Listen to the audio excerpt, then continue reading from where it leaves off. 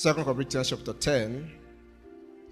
2 Corinthians chapter 10. How many of us have been enjoying this series? It's been really, really awesome. I don't know about you, but I think it's been really, really awesome. I feel that I am the most blessed of this series, because I am learning and also getting blessed, by this series. And if you are very keen in the spirit, you realize that there's been some sort of a concurrence between the workshop, especially the last two, and what we've been dealing about, what we've been talking about on Sunday. It seems to be like a subset, but it's a key, and I've been hammering it that every one of us should listen to, especially the last two workshop messages, listening prayer, hearing God in a loud word. It is absolutely crucial. It is everyone. This is a commandment. This is an instruction. Everybody must listen to that message. It will radically change your prayer life. Hallelujah. It will do what? It will radically. And when you now mix it with, this series, it's a double barrel is an understatement. It will radically, and that is what church is about. It is where God uses His word to change us. And we have no choice but to be committed to that process and that structure that brings change. Just coming and listening and doing nothing about it will not bring change. Hallelujah. Would you not? Amen. It is when we put that which is being said, that which is being proclaimed, and we apply it in our lives through a consistent, deliberate commitment to the word. That's when change happens. And God must help us to have that discipline of commitment to the word. We must marry it. Amen. What else? Give me Proverbs chapter 4 very quickly. Let's start from there.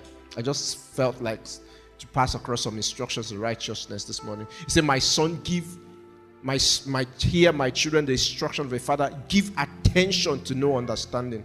He said, for I give you good doctrine. Do not forsake my law. Verse 3. He said, for when I was my father's son, tender and the only one in the sight of my mother. Verse 4. He said, he also taught me and said, let your word, sir. Say with me, let your word. Let your do what? Retain my words. This is the real work. The heart must retain the words of God. The fact that you just hear it once, is not enough for the heart to retain it. It's not enough. There must be a deliberate system of committing your heart, of planting, of immersing, of meditation. It's like deliberately putting the seed in the ground. Am I making sense? If you have a very hard ground and you want to plant something, you don't just throw the seed on it. Amen. You don't just throw the seed on it. What do? You break up the hard ground. You water it so that the water can percolate, so that you can break it up, and then you make heaps out of it. That's the purpose of making heaps. Amen. How many of us did farming when we were younger? How many of us have ever been to a farm before? All these Gen Z, they don't even know what a farm is. I had a farm, personal farm, when I was growing up. When people see my hands soft, they say, this hand has never farmed. It's a lie. These hands are farmed probably more than most people. Hallelujah. So it takes deliberateness. You don't just throw seeds around and expect fruit. Am I making sense? It takes deliberateness. That's the way it takes in the spirit. You must be deliberate. You must be one of the key things, and I'm trusting God today that God will expose that. One of the key things is that we have a frame that is opposing deliberateness to the word. Our human frame naturally opposes this deliberateness. Why? Because our value system is lopsided. We value the wrong things. We treasure the wrong things. So the things that we naturally gravitate towards, the things that we sacrifice for, the things that we go the extra mile for, They are most times, the wrong things. Some of them are good, some of them are legitimate, but they are not the ultimate things. Am I making sense? So let your heart retain. You must keep the word in the ground of your heart. That is where its power is unleashed.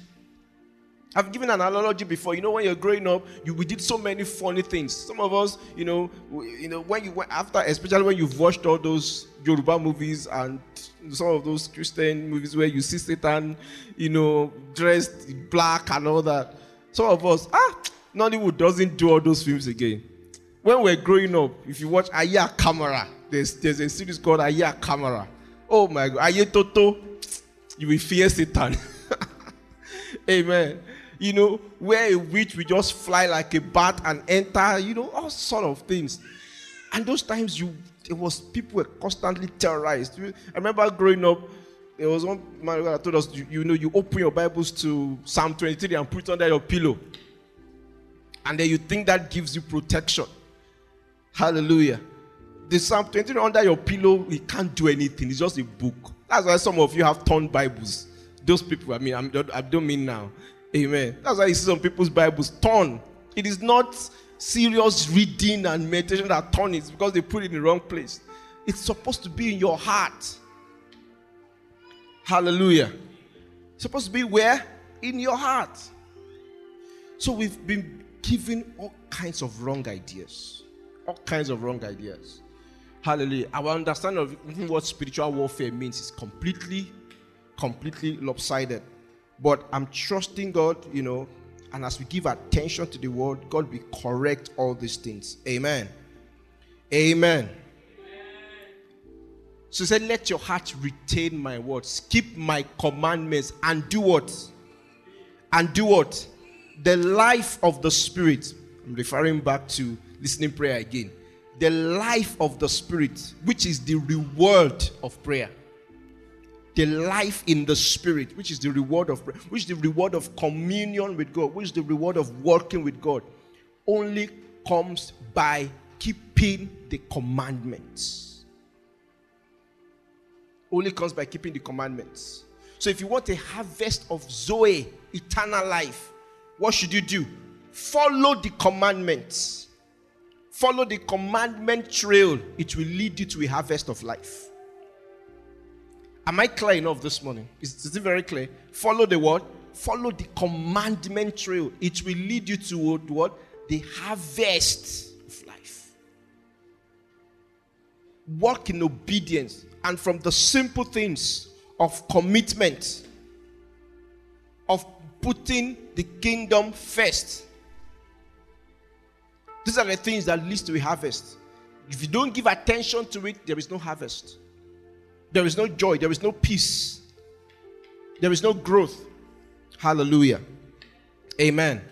I think I've shared that. Let's go to 2 Corinthians 10, our key text this morning. Last week we started talking about facing the giants, and we said that, we read Deuteronomy chapter 1, 6 to 8, and then we read 20 to 33, which gives an account of, when Moses was recounting the experiences and what the children of Israel went through, regarding the promise of God for them to enter the promised land, and how they failed God, how they failed to enter the promise that God had prepared for them even before they were born. Hallelujah. And we said that the key issue that they had was that they were fixated on the challenges and the giants in the land, and they could not trust God despite all the great actions, despite all the great move of God that they've experienced, right from when God led them out of Egypt, through the Red Sea, and through all the 40 years of miraculous in the wilderness. They were fixated. Their heart posture, their heart frame was fixated on the negative. And we said that they saw, scripture says that in their own eyes, they were what? Grasshoppers. And even in the eyes of the giants, they were grasshoppers. And we said that is an issue of perception, because there was no way they entered into the eyes, into the brain of the giants to see that they actually saw them as grasshoppers. So they concluded it was a perception, it was an inclination of their own mind, which they accepted as truth, and nothing was going to shift them from those preconceived positions. And because of that, no matter what God said, no matter what God did, they completely disagreed with God and rebelled against God. Hallelujah. Amen. And we began to share last week that the key, what constitutes giants, in our lives, are strongholds. Somebody say strongholds. Those are the giants. The giants are not external, they are internal. They are not external oppositions. They are what? You see, no external opposition is so serious. None. If there is any form of external opposition, they're probably the least opposition. Go and take a stock of your life properly. Most external oppositions, the real issue is the internal reaction or the preconceived ideas and inclinations that those things are affecting. I don't know if I'm making sense. If you don't respond to a particular stimulus, you know what response to stimulus means, right? It's a characteristic of living thing. Amen. If you don't respond to a particular stimulus, no matter what somebody does, to activate that with you, is it going to work? Is it going to work? No.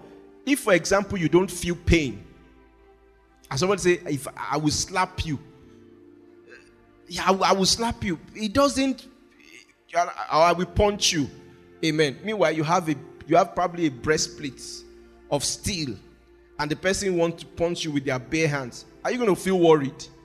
Are you going to consider that a threat? Imagine Rina say, don't try me, I say, don't try me. I'm pointing to you, David. I say, don't try me. I will kick you now.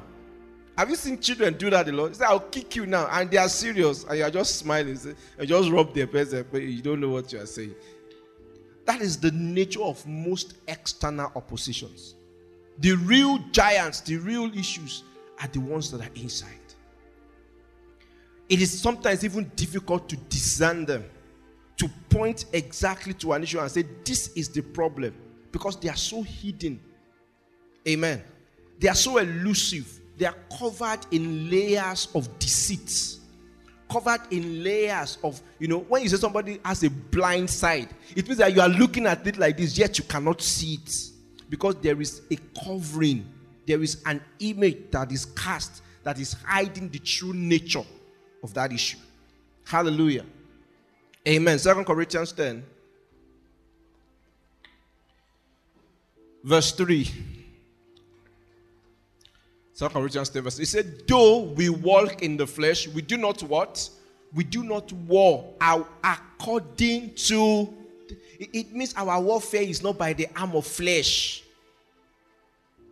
We don't rely on the arm of flesh. Am I making sense? And that doesn't necessarily mean physical things like guns.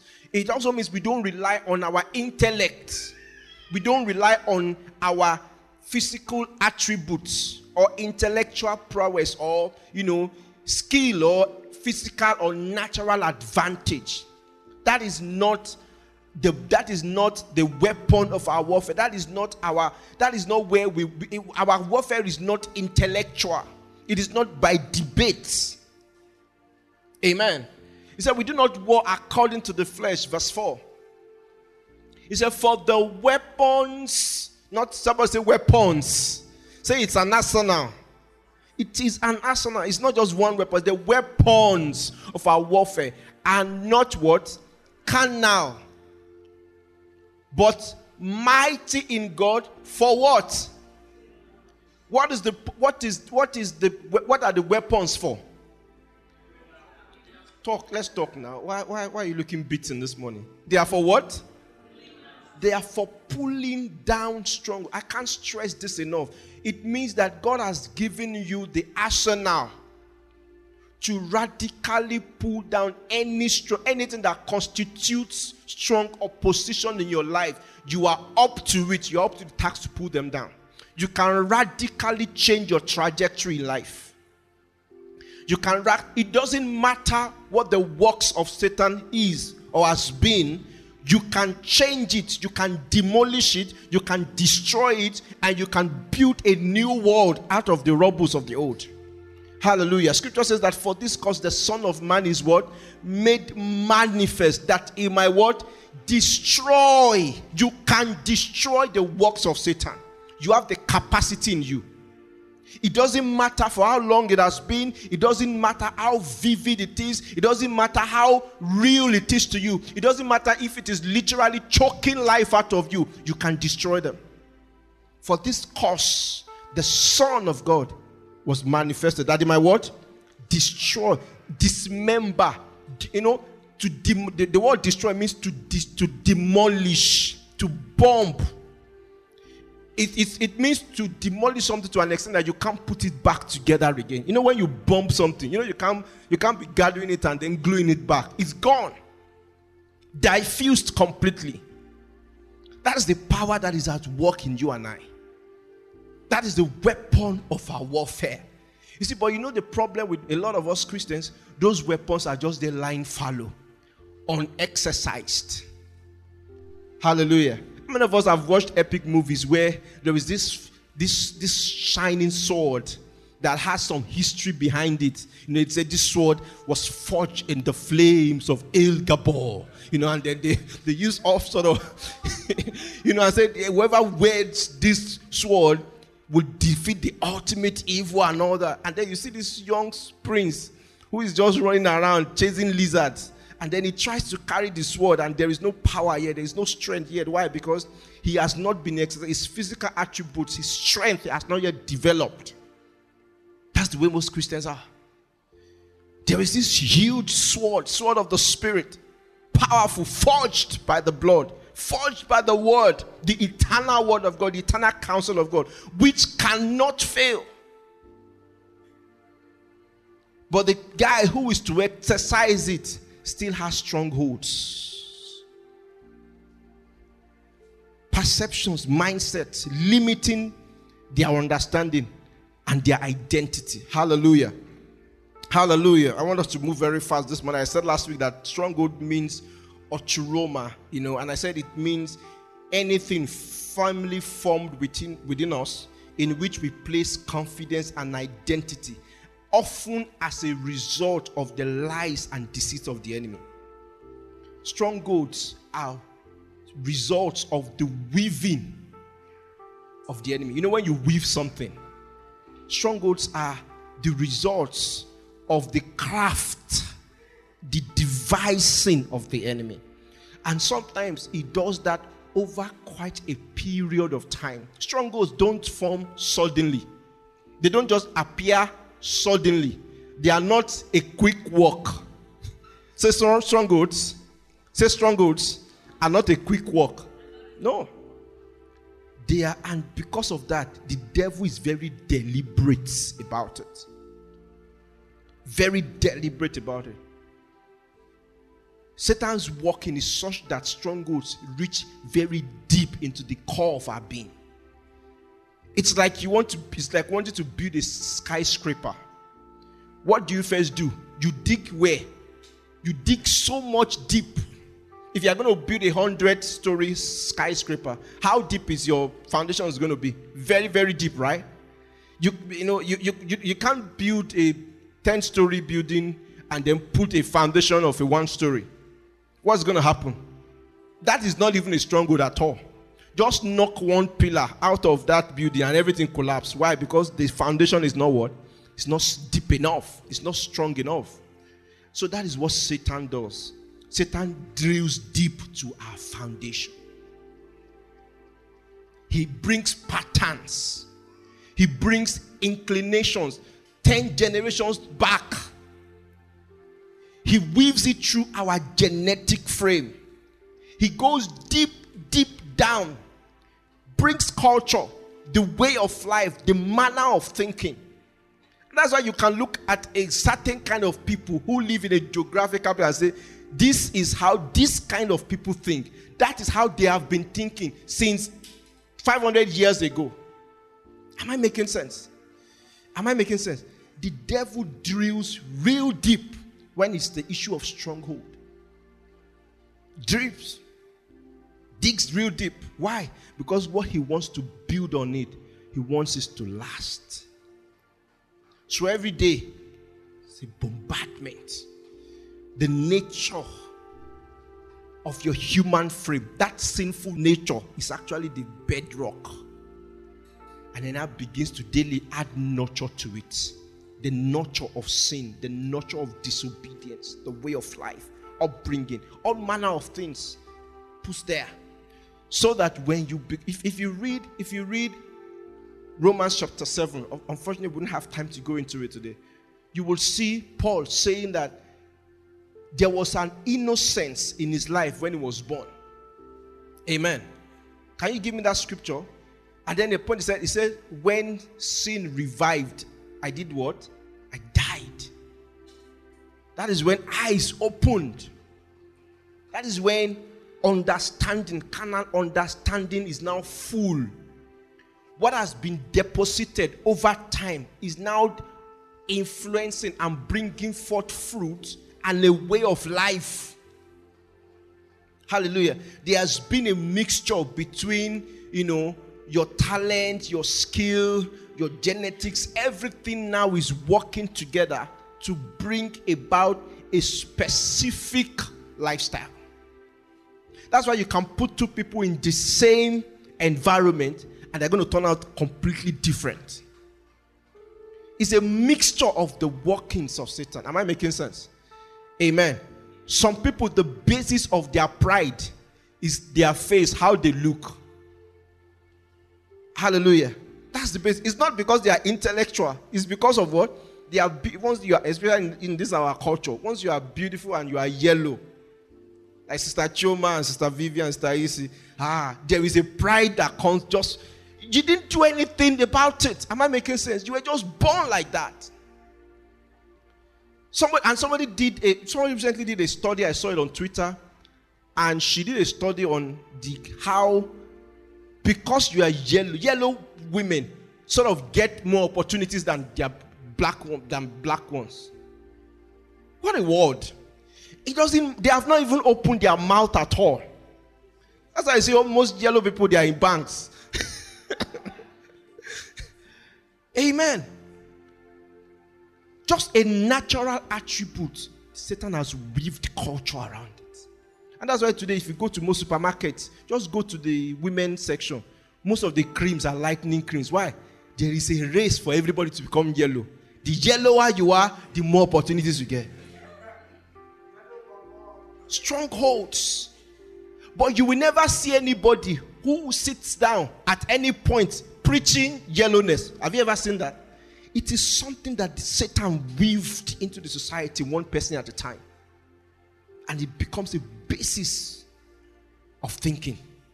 And then men begin to behave the same way. Hallelujah. Strongholds. And they are so difficult to dislodge. So difficult to dislodge. I mean, why is everybody now running to become light-skinned if it's not that it has become so prevalent?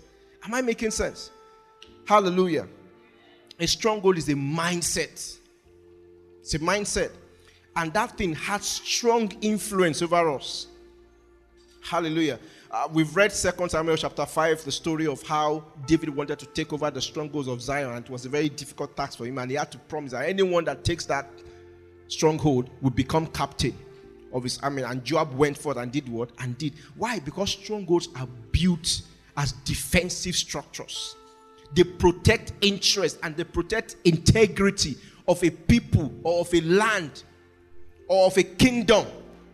So if Satan has any foothold in your life in whatsoever way, he wants to build a fortress around it to protect that thing. That's what strongholds are for. Protect interest, protect territory, so that there will be no infiltration. Am I making sense? Satan does, and he has so knowledge He has sown knowledge, lifestyle, culture, traditions, perceptions in our hearts. And those things have been woven in the frame of our soul to protect Satan's interest. That's why some people, no matter, they can speak in tongues from today to tomorrow. Certain interests and certain deposits of Satan are still intact in their life. Why? Because they have not gone through the process that allows God to shift those things out of their frame. And that's why you see the religious church can never bring forth the fruit of the Spirit. They will do all the religious things, but nothing is ever going to change in their lives. Why? Because nothing is attacking those strongholds of Satan. Have you met deacons who are very vindictive?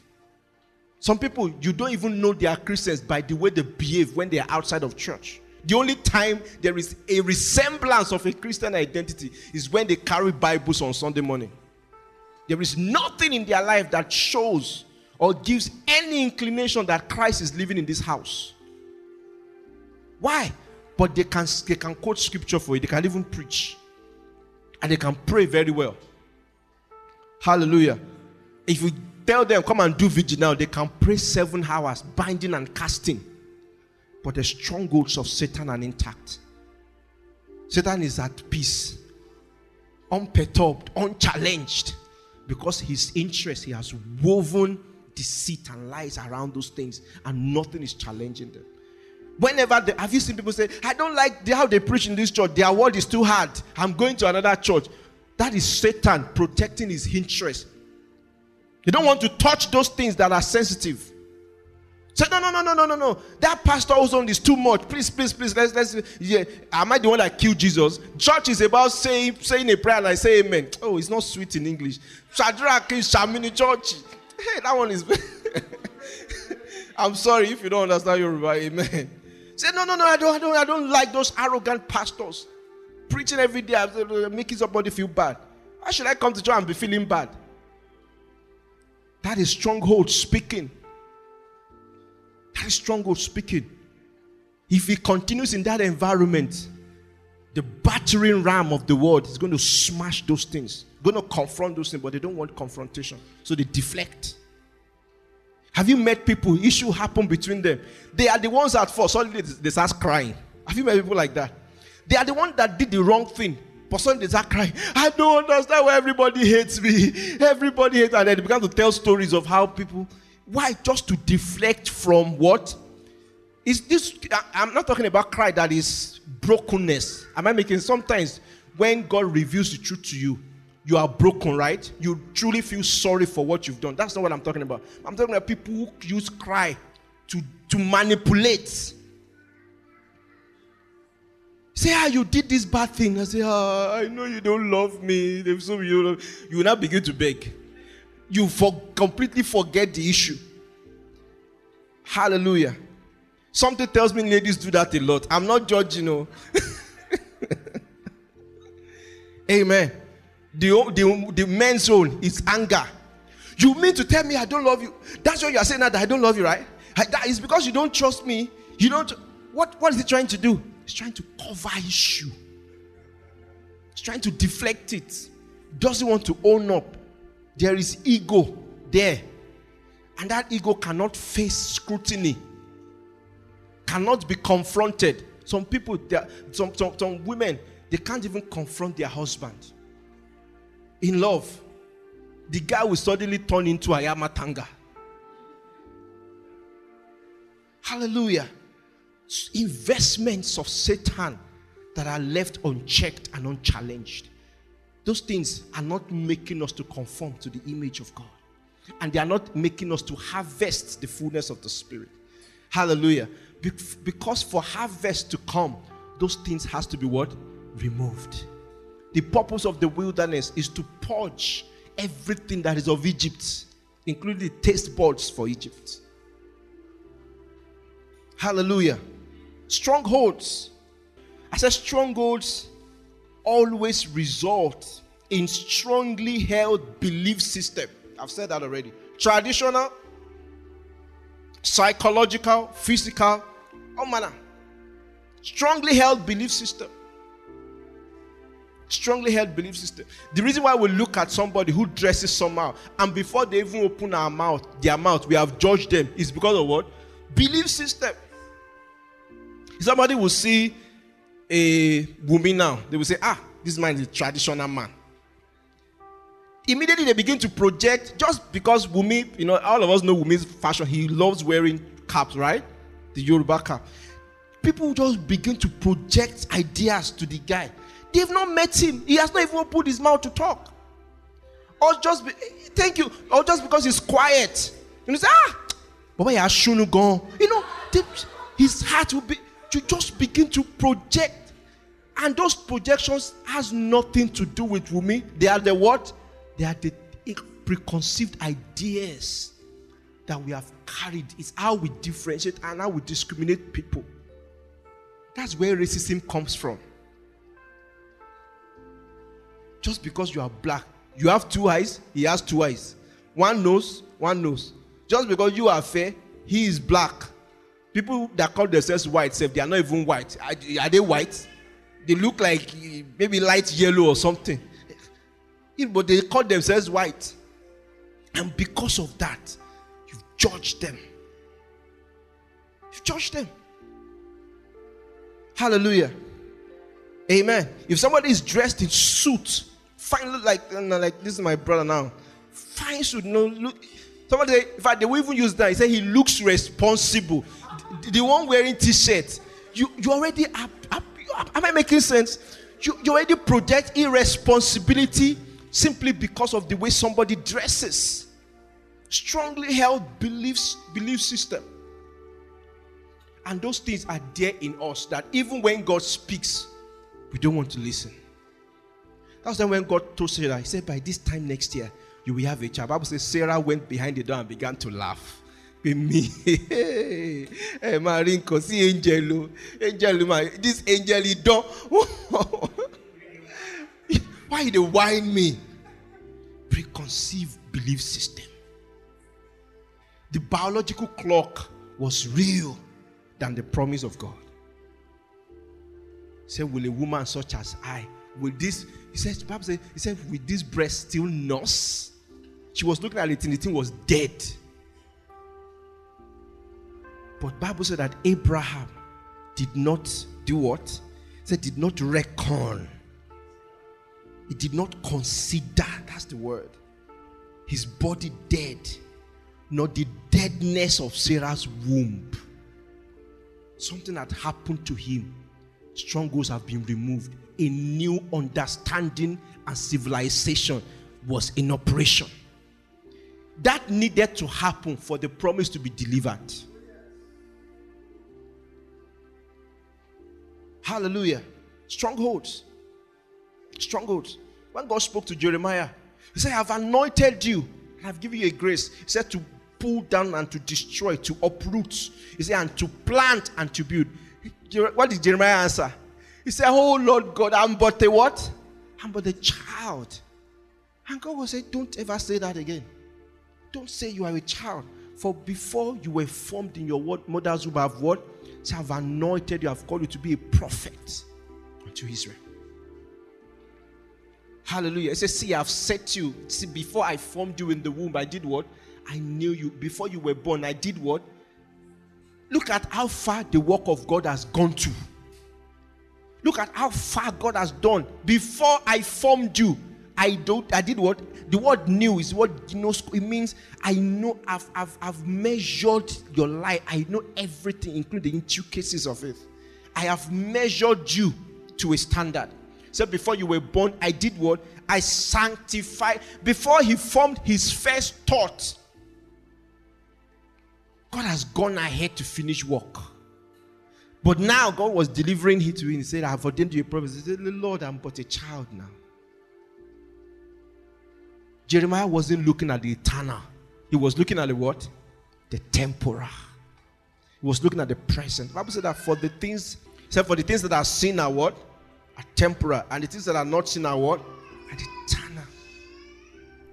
So strongholds are things that fixes our gaze on the temporal.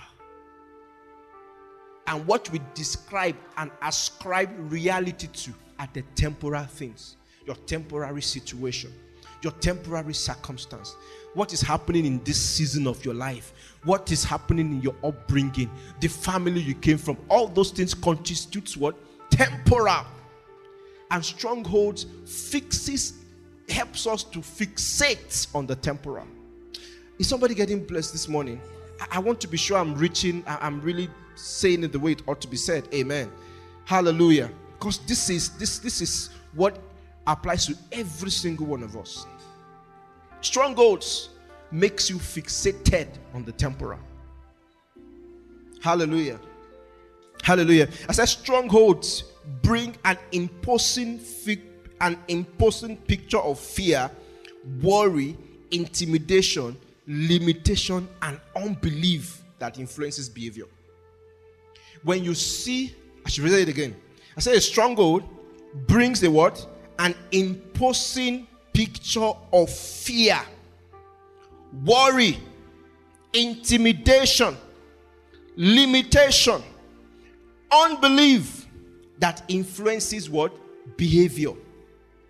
Any fear, any worry, any set of intimidation, any kind of limitation or unbelief that influences behavior or influences action is caused by a stronghold. Fear. Some people will never live their best life despite all the potential that they have. Why? Fear. Some people, God has told them 10,000 times to make a move. They have still not making that move. They have not made that move till today. Why? There is an imposing picture of fear. Fear of failure. Fear of ridicule. What will happen if he fails? God is saying, throw the bread in your hands over the waters. Say, what will I now have? It's like some people are holding so tightly to their seed. Plant it. God said, no, I cannot plant it too. Okay, but you cannot eat it. Hey, at least it's in my hands. Fear. We don't want to let go. And I'm not talking about bringing offering. Amen. Don't let your mind go there. That's another stronghold. Once you hear seed like this, your mind just, even unfortunately, it's the church that caused this stronghold. Amen. Strongholds. Strongholds. Not being able to rely on God and step out in faith. Fear crippled. There are so many people, you see them, potentials everywhere. Potential yakpa. But they are not doing anything. Why? Fear has crippled them. Get on the stage and do this thing. Oh, let me give you an example. It looks very trivial, but it taught me a very good lesson. How many of us were at the hangout we had with Lekki Church last year? How many of us were there? Was it last year or this year? It was last year. How many of us were there? So few of you saw that. Few of you saw me running commentary during the matches. How was the commentary? Do you know, I knew I could do that for many years. But fear would not let me take the first. In fact, the previous year, because that was the second edition we had, the previous year, I wanted to do that thing, but fear would not let me. I was like, what if I pick it and I'll fail? Fear will not even let me say, okay, let me even practice this thing. I think I have this thing. That day I just told myself, you know what? Who else? Where is the best place to fail self? If it's not among brethren. That was how I told myself. Where's the best place to even fail if it's not among brethren? At least today I will know whether I can do this thing or I cannot. So I grabbed the mic and it was just flowing. And it was just flowing. Even me, I was surprising myself. Some people, fear has crippled them. Some other, their own is not fear, their own is worry. They can worry. They have emeritus professor of worrying. And by the time they are done, every energy, every positive energy in their system has been drained by worry. They have not even lifted up the sword. They are already defeated by worry. Hallelujah. Bible says, do not take thought what he said, he said, do not what? Do not. He said, none of you by worrying can do what? Can add a cubit to your life. But people will sit down with the spirit of worry and have fellowship for hours, and they'll be drinking. When somebody will sit down and just worry. Have you seen people wake up in the middle of the night, sit down, and then they are just thinking and they're just crying? Worry. An imposing, limiting figure and picture in their lives. There is, even when things are about to get better, the more it's trying to get better, the higher the worry. And we are framed like that. How many of you watch football here? When is the voice of the commentator loudest? When you're about to what? But when are you so much at? When are you at the edge the most? It's at that time. You are about to score a victory, but that is when your mind goes high. We are framed like that. Sometimes you are at the verge of your breakthrough, but worry. You are literally, how do they say? You are literally snatching defeat from the jaws of victory. Worry. Some of you have signed contracts. You have signed contract. Worry still will not let you rest. Say, what if they change their mind? What? See, there is no perfect situation that worry cannot infiltrate. Some of you, if you get to everyone and look at Jesus now, you will still worry that maybe he will chase me away. Worry and fear, those are twin brothers. They work hand in hand. Strongholds, they can strike down a man of valor. Great potential, great capacity, great intellect, great depth, but they can't move. Why? Because worry and fear they have chained their legs. Strongholds that we have to pull. Hallelujah. God must help us get to a place where nothing scares us, no challenge. If God says jump, you say, Lord, how high? God wants us to be determined people. People of conviction that nothing will ever, nothing is dazing you, nothing is facing you, nothing is intimidating you, nothing. You are like David saying, who is this guy? Who is this uncircumcised Philistine? I'm taking his head down. That's someone who has conquered fear and worry. Let God do the work of conquering the strongholds of fear and worry in your life by the word. Am I making sense this morning? Hallelujah. 2 Timothy 3, 1-5. Amen. I don't think we want to read it, but because of time, I wrote that for strongholds results in strongly held belief system.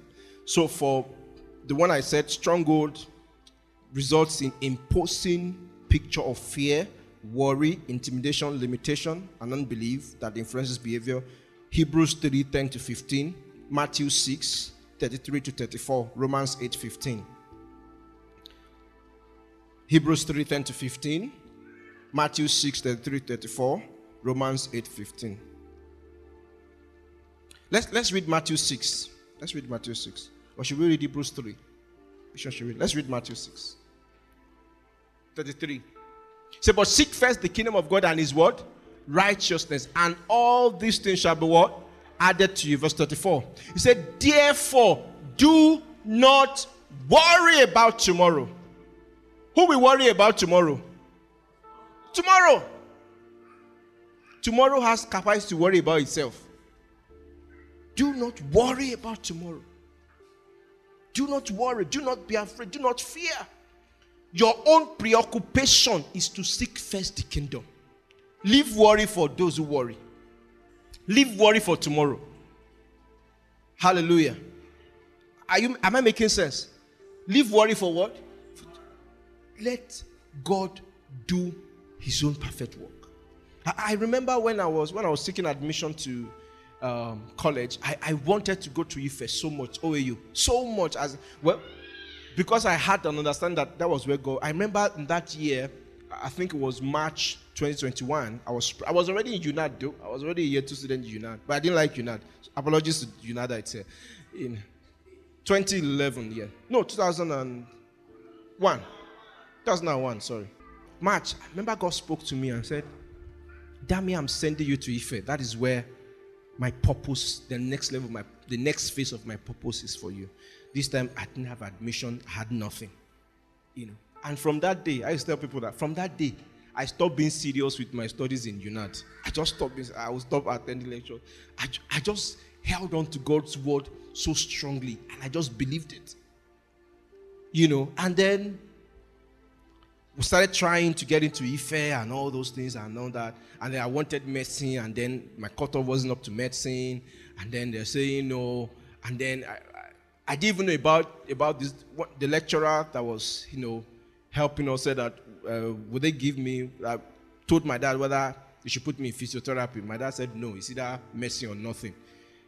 And as far as my dad was concerned, if I can't get medicine, I should just stay in UNAD. Meanwhile, he doesn't know that I've jeopardized UNAD already. I've burnt UNAD ship for the purpose of higher calling. So I wanted, if at all costs. I just knew that was where purpose was waiting for me and all that. And I went to Ife a couple of times, but I didn't get any concrete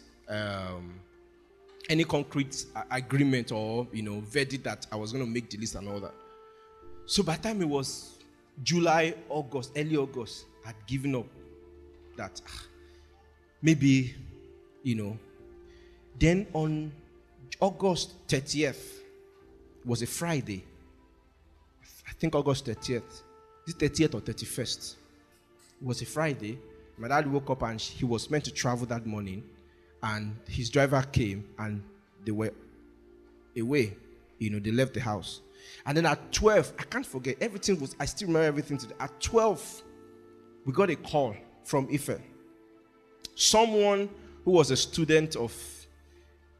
already a student of Ife, she was just walking to a department that morning. She was a medical student. And she got in front of White House. There's a place called White House in Ife. Those of you know Ife. And she felt God just spoke to her that go and check the admissions office in White House and check whether Dami's name even came out. This lady, we did not even talk about, I think we only talked about issue of admission only once. And I didn't say she should help me or help me check or anything. She was just going to class. So she got there to the admissions office, White House, and said, I want to check whether somebody made the list, mentioned the name. She said, which department? She didn't know. She now said, she doesn't know specific department. All those women. So where are we going to start from? There are 30 or 14 departments in Faculty of Science. He said, I'm sorry, man, please give me the whole admission list. I will sit down in one corner and I'll start checking it. And then he sat down in one and they just gave it to her. And then she started going from one department to the other. And the last department she picked, she saw my name. And she saw that in front of my name, I had not come to submit my documents and accept the admission. And that year was the year when OAU was combining two sets together. So from my set, they were going to pick 60%. And then because two JAMB sets together because of, ASU strike and all those things. So there were two JAMB results waiting for admission. So the way they could bridge the gap was take a percentage from this set, take a percentage from the next set, combine it. And so anyone who doesn't confirm the admission, in the set of 60%, that one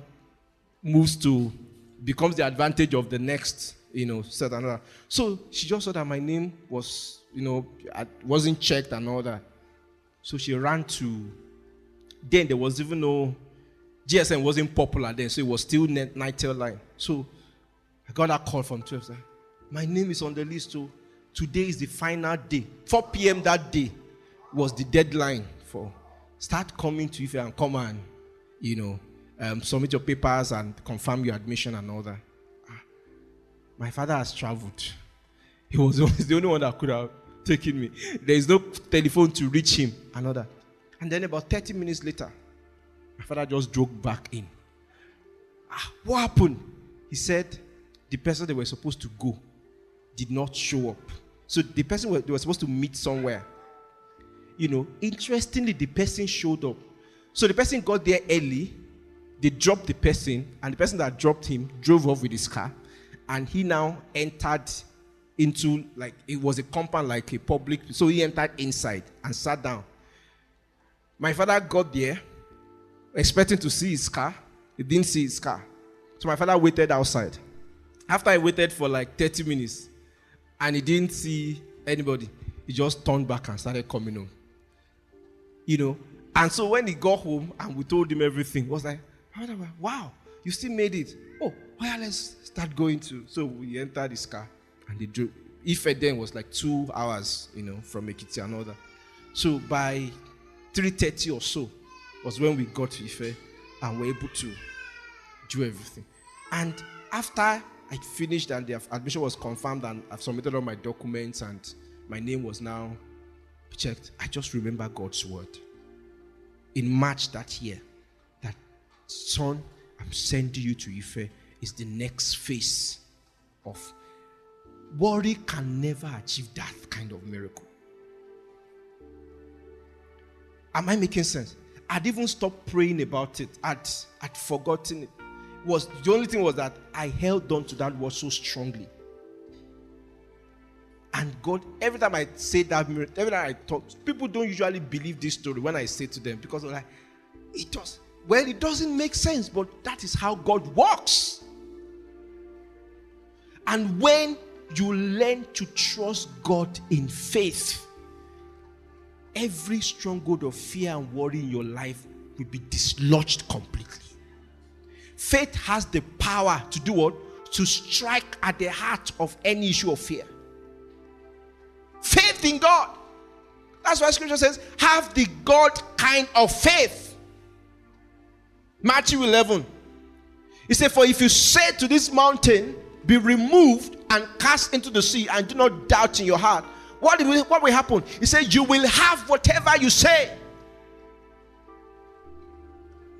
You will have whatever you say. Once it is said in faith, once there is conviction in your heart, there is no situation, there is no circumstance, there is no work of Satan that God can undo. For this purpose, the Son of God is manifest, that when do what? Destroy. He said, for assuredly I say unto you, whoever says to this mountain, be removed and cast into the sea, and does not doubt in his heart, but believes that those things he says will be done, he will have whatever he says. Hallelujah. Hallelujah. Are we getting blessed? Are we getting blessed?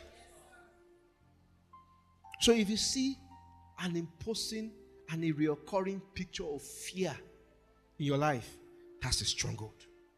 Or worry, that's a stronghold. Or in some of people, intimidation, low self-esteem. Low self-esteem. People have low self-esteem. They can be walking on these streets, and in their mind, somebody 2 streets away is looking at them and looking at them somehow. And they are very convinced about it. Sometimes it's probably even happened to you. You walk into a room and you feel all eyes are on you. Are all eyes literally on you? Most times, no. But those things become so real. Some of you become so uncomfortable. Intimidation. What is intimidating you is the knowledge from inside you. It's an opinion of yourself that you have. Intimidation is an imposing picture. It paralyzes. An imposing picture. So you can't be yourself again. Some of you, the intimidator is acceptance from men.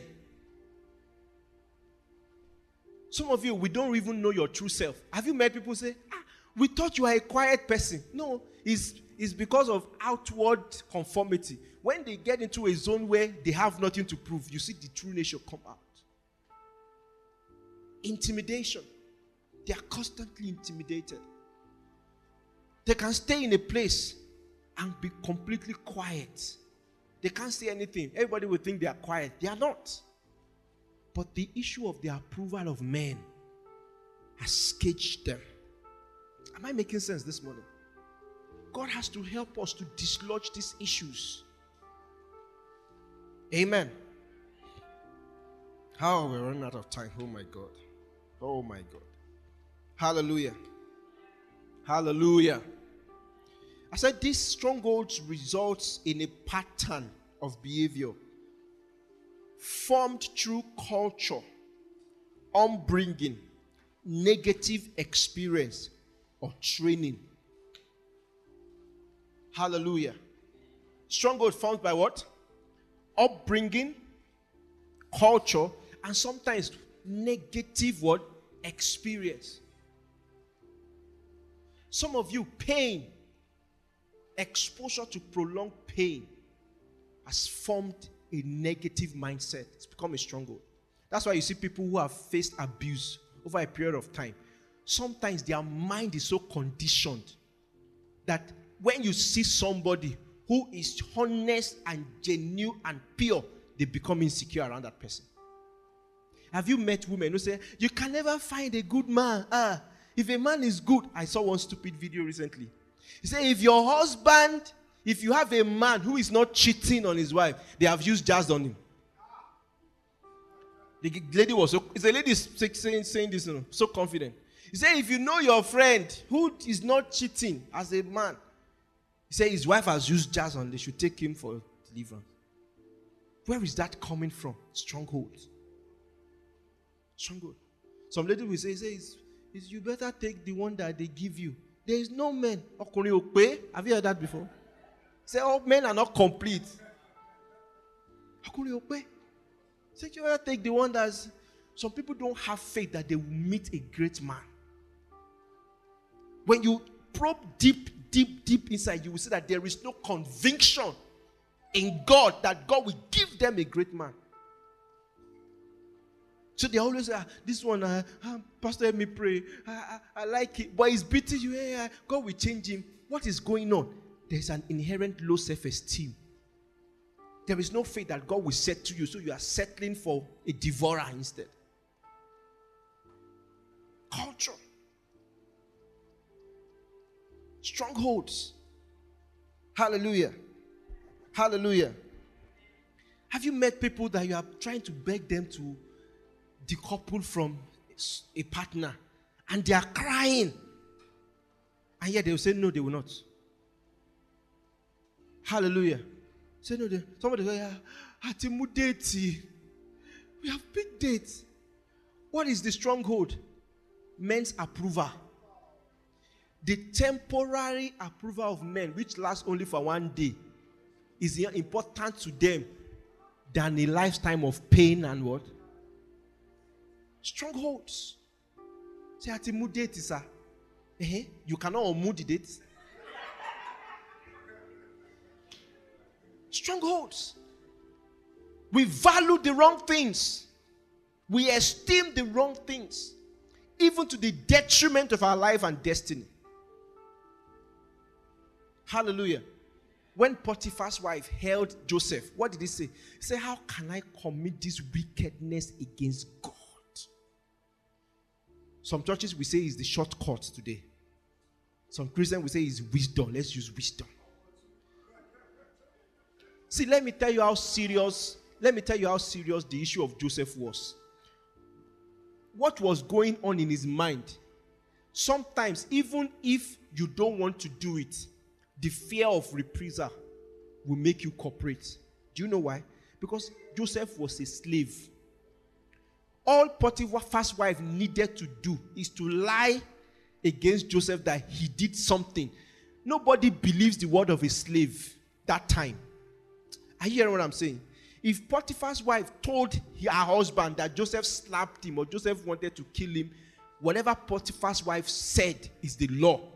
And Potiphar, by right, has the right to kill Joseph because he's a slave. So, what Joseph was battling with was not just the weakness of sexual seduction. Am I making sense? It's the reality of he had to also overcome the fear of the punishment. That if I don't agree with this woman, I can die. And if he had fear of death in him, he would agree. Even though he doesn't want to commit sin, he would still agree by virtue of what? Fear of death. You need to understand the gravity of what happened there. That shows a man who God has dislodged strongholds. Meanwhile, when he was yet a dreamer, he was a man beholden to men's approval. That was the reason for sharing his dreams in the first place. He wanted approval. Am I making sense? But the years in Potiphar's house, God has tinkered with his thinking pattern. Some things that are important, that are not important, have been done away with. And a new value system has come into place. That's why I could make a decision in righteousness. When the strongholds begin to get knocked off, you are empowered to act in righteousness. You're empowered. There is strength in your loins to do what? To stand for righteousness. And that's why God wants to dislodge all the strongholds. Because what will eventually make you unbreachable is that Satan has no hold on you. A city that cannot be breached is that what? Satan does what? Has no hold on you. Psalm 47, he said there is a river, the flowing of which makes glad the what? The city of God. He said God is what, sir? In the midst of her. He said she shall not be moved. Nothing can move her. Why? There is no territory of Satan within. There's no territory of Satan within. Hallelujah. Hallelujah. Hallelujah. Please write down Colossians chapter 3, verse 9 to 11. Can we read that? Can we just quickly read that? Colossians 3, 9 to 11. I will have to stop. This message, we enter part 3. Amen. He said, lie not to one another, seeing that you have what? Put off the what, sir? With what? His deeds, his devices, his actions. Verse 11. And I've put on the new man, which is what? Renewed in what? In knowledge, after the image of him that what? That created him. Not the word. Renewed in what? In knowledge. The new man has a different knowledge than the old man. That's what makes him new. His own knowledge, his own framing comes from God. That is why he has meekness where the old man has arrogance. Am I making sense? He will not strike back by reason of that new knowledge where the old man will fight you to the death. Am I making sense? What has happened is there has been a renovation and a new governing system is now in place. Hallelujah. Are we blessed? Are we blessed? I said 2 more points. I said strongholds results in sensitive issues in one's life that they will rather not confront or talk about. If there's any issue in your life that is difficult to talk about, as a sensitive matter, it's a stronghold. It's difficult to come under scrutiny. It's a stronghold. It's a stronghold. Today, we have created the church. God help the church. You see, culture is powerful. Someone say culture is powerful. It's our admin that says culture is strategy for breakfast. He said no matter your fantastic ideas, if it doesn't fit into the culture of the people, that idea is dead. Amen. If there's a land that they don't wear shoes and you are producing the best shoes, are you going to sell? Until you are able to change their culture and make them see. Amen. So your strategy has to offshoot from what? From culture. And that's why all our art people, that's why they enter culture and go and they want to sell product to you. They are dressing culturally. What are they after? They want to catch you. They know that you have the installation of culture inside of you. Hallelujah. Amen. And there's so many things that are subsets of culture. We have them plenty. There's some things that are jealousy, but we have wrapped them as culture. There's tribal issues, but we wrap them around culture. Amen. When we call somebody aboki, sometimes we are abusing the person. Even though aboki means friend, but to us, by reason of culture, he said, look at that idiot, aboki. We Yorubas, we do that a lot. Culture. Sensitive issues that you can't touch. I was saying that God needs to help the church because we have created doctrines around culture. You know why the issue of husband, love your wife, wife submit to your husband is such a contentious issue? Do you know why? Do you know why? Because most preachers preach it out of culture, not out of the truth of God's words. And your culture elevates the man and brings the woman down and makes him a subhuman. That's not the word of God. The Bible says in the day that God created them, male and female, your wife is not less than you. If you're a husband and you have that mindset, you need to remove it. The Bible calls them co-heirs of the kingdom. It is only in the institution of marriage that you disdain your helper. In every other thing, you elevate and plead and you are apologetic towards your helper. In every other thing. But in marriage, because scripture calls the woman your helper, so you think she must be under your feet. She's your property. That's what culture can do. Meanwhile, when you get to your office, your boss, my destiny helper.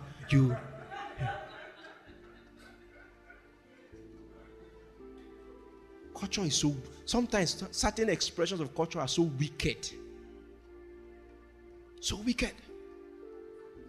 So you have women, they can never do anything right. Have you met women like that? In homes like that? There is nothing they can do right. That husband has become a principality. Ego has finished him. Stronghold. Stronghold. One day my wife used to taunt me. There was the day he taunted me so I said, she wants to start leaning down and give me food. I said, oh my God, why do you like getting at me like this? She knows I don't like those things. Amen. But God helps some women. If she doesn't kneel down, her offering is not accepted that day. Culture. Wickedness that is embedded in culture. The husband will cheat. Culture will excuse him. Let the woman try it. Everybody in the village square will hear. Is that not where this nonsense mindset comes from, that men are naturally polygamous? Is that not where it comes from? The Bible says in the day that he created them, male and what? And female. Did he say male and female? Plenty females. And some idiots are even preaching that today as doctrine. Say because Abraham had plenty wives, so God has made. Why didn't God create Eve, Eliana, and all the others? And say, God wanted to populate the earth. Is that not the right thing? Is that not the logical thing to do? Let him make 20 girls. Different shades and curves. Wrong doctrine. These things blur the truth. They are even twisting God's words now for their own preconceived ideas. Stronghold is powerful. Be careful. Hallelujah. Sensitive issues. Sensitive issues. They will rather deflect from correction than own up. That's the stronghold. They will always give excuses for their faults. That's a stronghold. If they say you have done this, say after all, it's not that serious. They cannot stand scrutiny. Always on the defensive. That's a stronghold. That's a stronghold. And a man or a woman doesn't listen to correction. You are hastening towards perishing. Am I making sense? Am I making sense? And somebody say finally. Say a stronghold. It's a combination of sinful nature and nurture in unrighteousness. Whenever stronghold wants to be built, is it called substrate? The foundation is the sinful nature. And then Satan now adds the nurture in unrighteousness on top of it. And then he uses your gates. Some of us, it's our upbringing. Some of us, one great medium through which Satan is building strongholds in people today is media. Media, the things you get exposed to. Satan just flips the thing over you, over and over again. Why do you think most of our music videos, they are always on the explicit sexual side? Maybe you are thinking about Orombo, you are thinking about Orange. Why must it be about? Do you understand? You are thinking about something completely different, but there is a pattern that must be seen. It's there all the time. All the time. Strongholds. What is Satan doing? Barraging, immersing, baptizing. You don't know when those things will turn. Next week, we can't go there today. Next week, we see how strongholds rear its head in imaginations, in lofty things, and in thought patterns. When the strongholds is being built, sometimes you don't know. The first time you notice it is when imaginations begin to pop up. Sometimes, have you ever caught yourself? Sometimes you wonder that, these days I used to think about something, and you are asking yourself, when did my attention begin to focus on these things? I don't know if you catch yourself sometimes. Suddenly you just, what's going on? I don't used to imagine these things, but suddenly you've been exposed to it somewhere. And that exposure has now piled up. It's now bubbling up like water out of your fountain. Your fountain probably has been polluted. So if you are a smart person, you quickly look for where the breach happened. And what do? You cleanse your water. But most times, we let it just go on until it becomes a complication. When you get a wound and you immediately treat it, it doesn't fester. Next week, we're going to talk about that. Hallelujah. God must help us to dislodge every stronghold in our hearts. He must. Because until those things are gone, that light of the glorious gospel will not shine through. And when the strongholds are in place, it is our theology and doctrine that will change to accommodate those things. Strongholds don't change for doctrine. Strongholds has only one option. It is for them to be completely demolished. That's why scripture says that the weapon of our warfare are not what? Carnal. They are mighty through God. To do what? You don't negotiate with strongholds. You do what? You demolish them. And if you don't demolish them, they will change everything else, including your doctrine. They will change everything else about you. They will craft you into their own frame. They will not stop until you have become the image of the fallen man. Hallelujah. Hallelujah. That is how darkness gets perpetuated on the earth. Because the stronghold, the work of erecting strongholds in the life of people is left unchecked by a church who has not woken up to wisdom and to discernment. That's why church is to correct the deep-seated issues of the heart. It is not to massage your ego and serenade your appetites. I worry for a church that doesn't have the power to cut deep. The Bible said the word of God is living and active. It is what? Sharper than two-edged sword. It can pierce into the dividing asunder of the word, the soul and the spirit. And it's a discerner of the thoughts and what? Intents of the heart. That is what a true church is meant to be.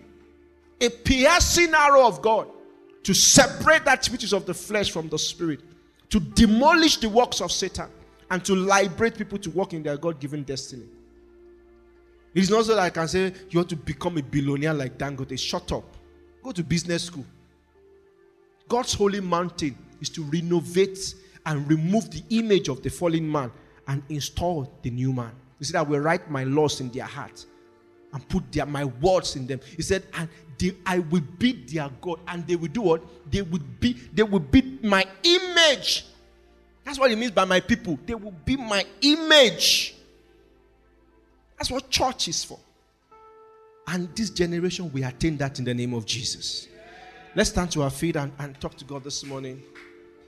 Say, Father, search me. Search me. Search me, oh God. Open my eyes to things I need to deal with. Open my eyes. Open my eyes. Open my eyes. Open my eyes. Open my eyes. Some of us, our stronghold is stubbornness. Stubbornness. Some of us, we don't hear. Some of us is anger.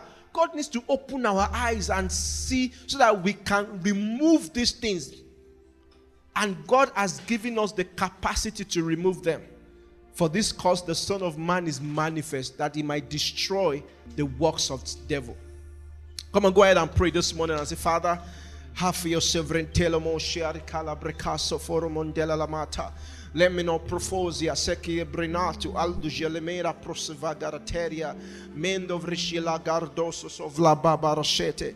Eminov rasuya babra calabaroshovia telelebosata na monshala bricabara dololobosa ea babalakata da malori telebruson velelebesia papa balabashataya ba no prosuvia tala des silva ledo prosuvia babaratosha la